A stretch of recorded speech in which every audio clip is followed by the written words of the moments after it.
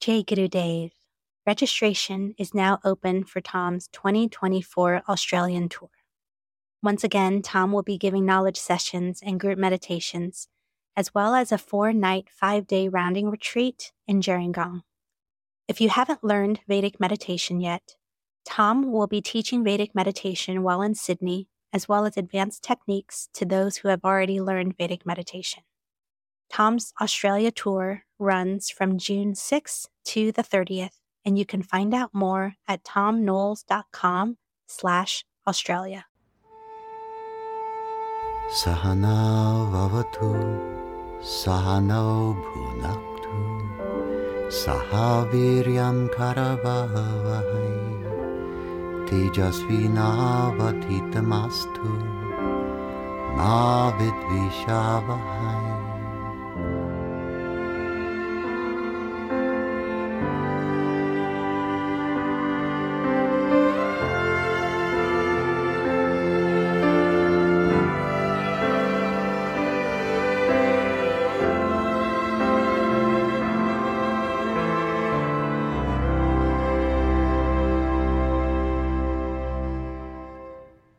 I've been asked, what is the difference between a genuine spiritual awakening and a state of psychosis?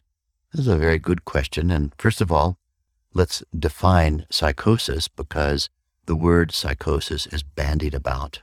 Somebody might say, you didn't like my Instagram? You're psychotic.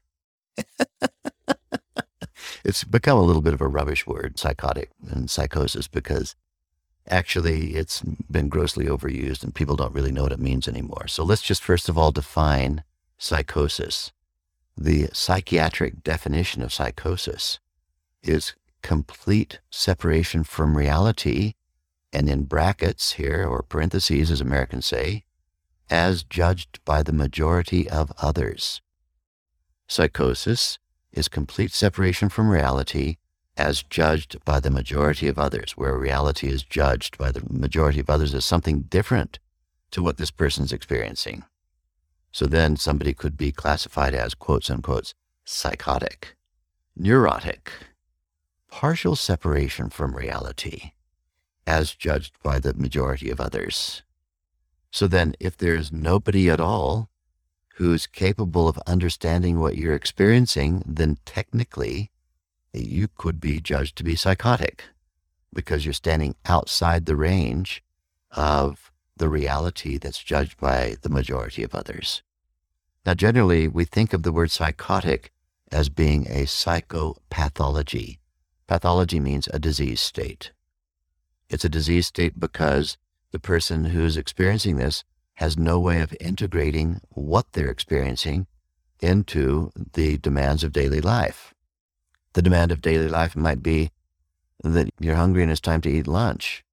And the person who's pathologically psychotic might, instead of that, be out trying to paint a tree and not reacting at all to the fact that their body's very hungry and it's evident that their body is lacking nourishment. And so somebody who cares for this person might look at them and say, we have to do something about this. They're engaging in behaviors that don't appear to be relevant to the reality that most of us subscribe to. A genuine spiritual awakening. Let's talk about that for a moment. Spiritual. The word spiritual comes from the word spirit, and we know that spirit means essence. The spirit of a thing is the essence of that thing. What is the spirit of a human? The spirit of human consciousness must be the underlying field of pure being.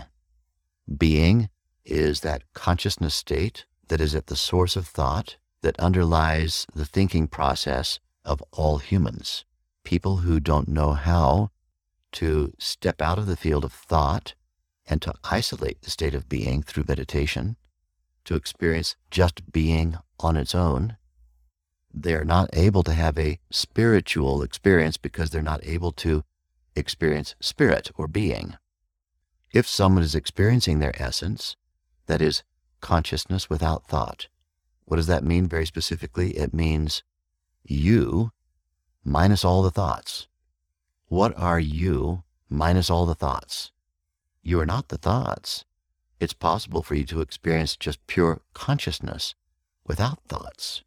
I once stated this in a colloquium I was giving at the University of Sydney to the Department of Philosophy.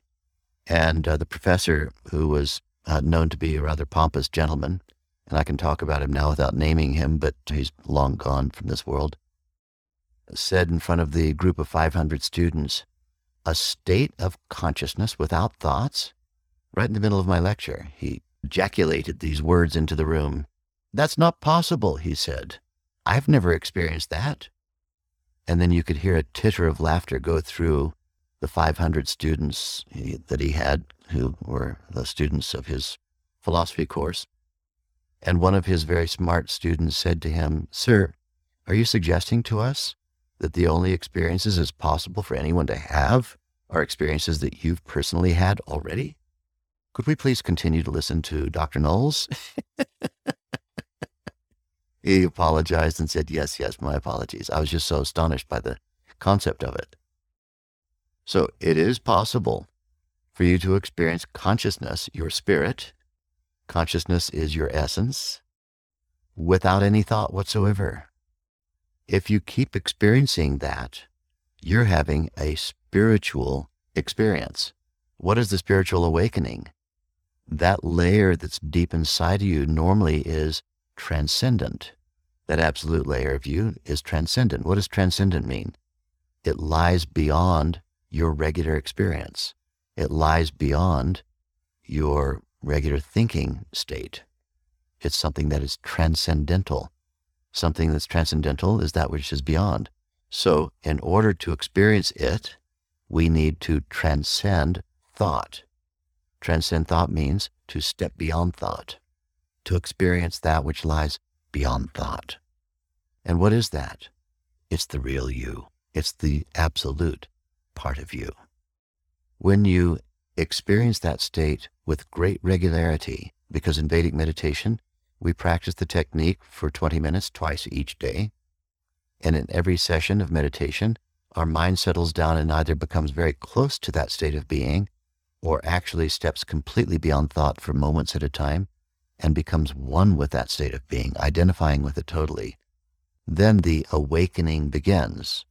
That which was once transcendental, that is beyond the regular thinking process, awakens inside. That deep inner layer of you, the capital S self, the true self, awakens inside.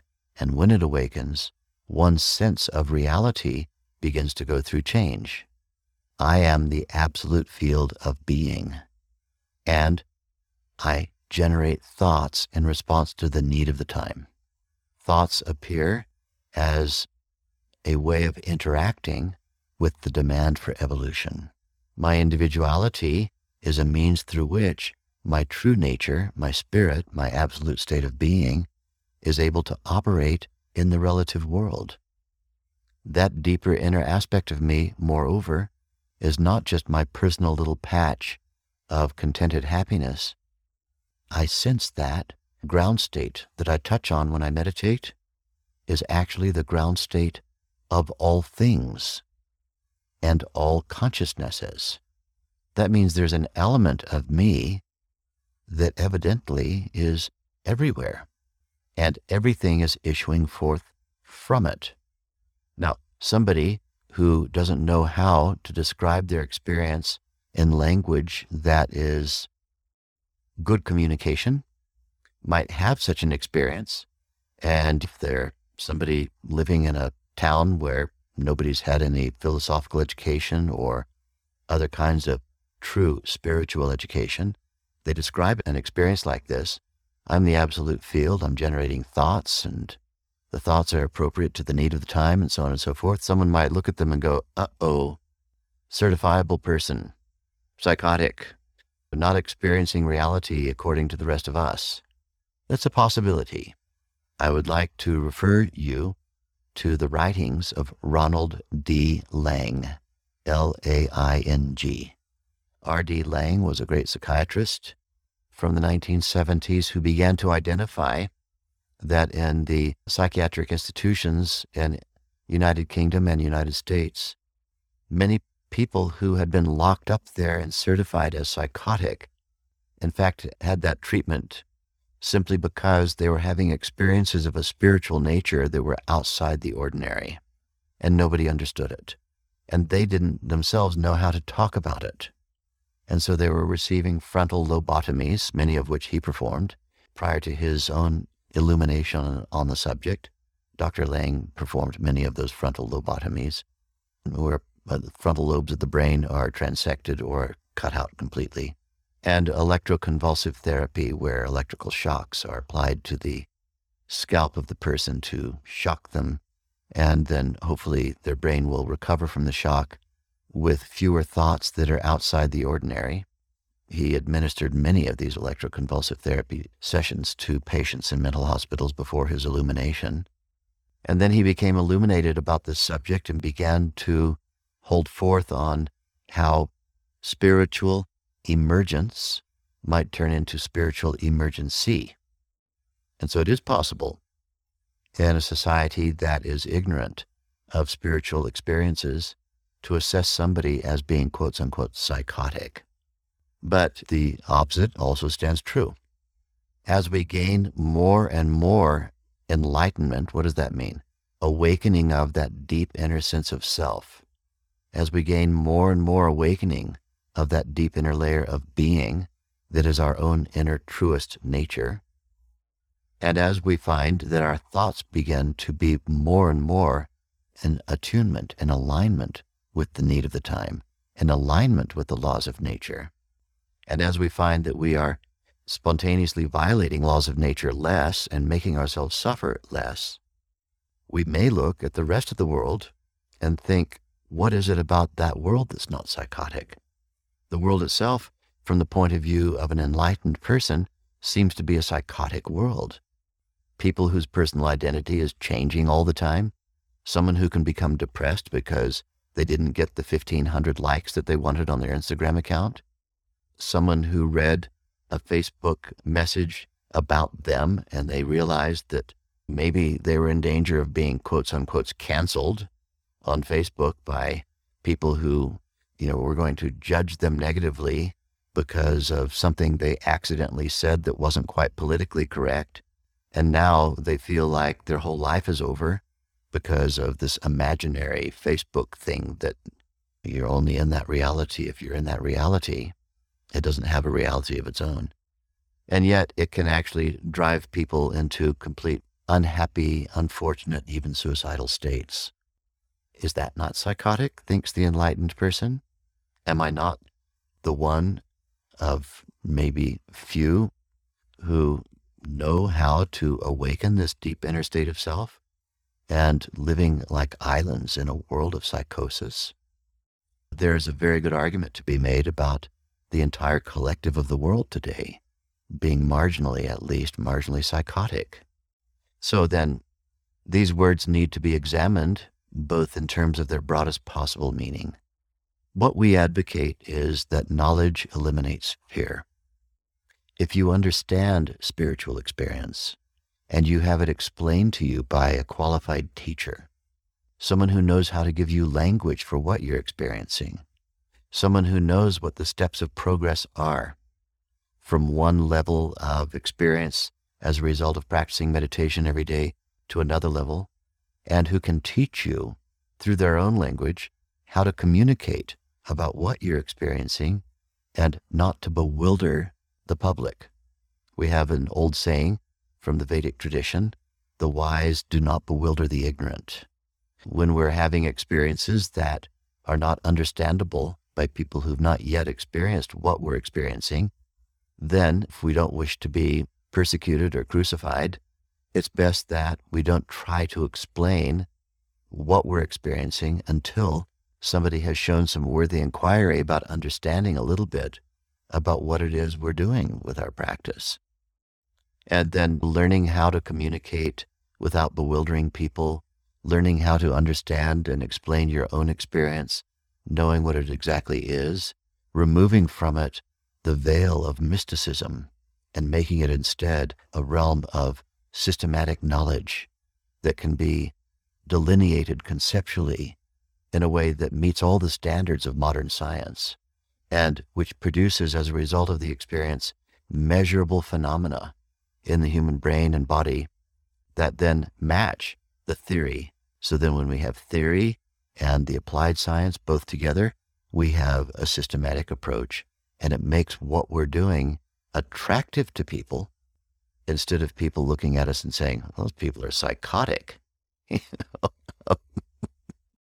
So then this thing about who's psychotic, who's actually psychotic, well, whoever's identity changes with the greatest frequency. This is, again, a psychiatric assessment. If someone's identity, that is their sense of who they are and what they are, changes with great frequency.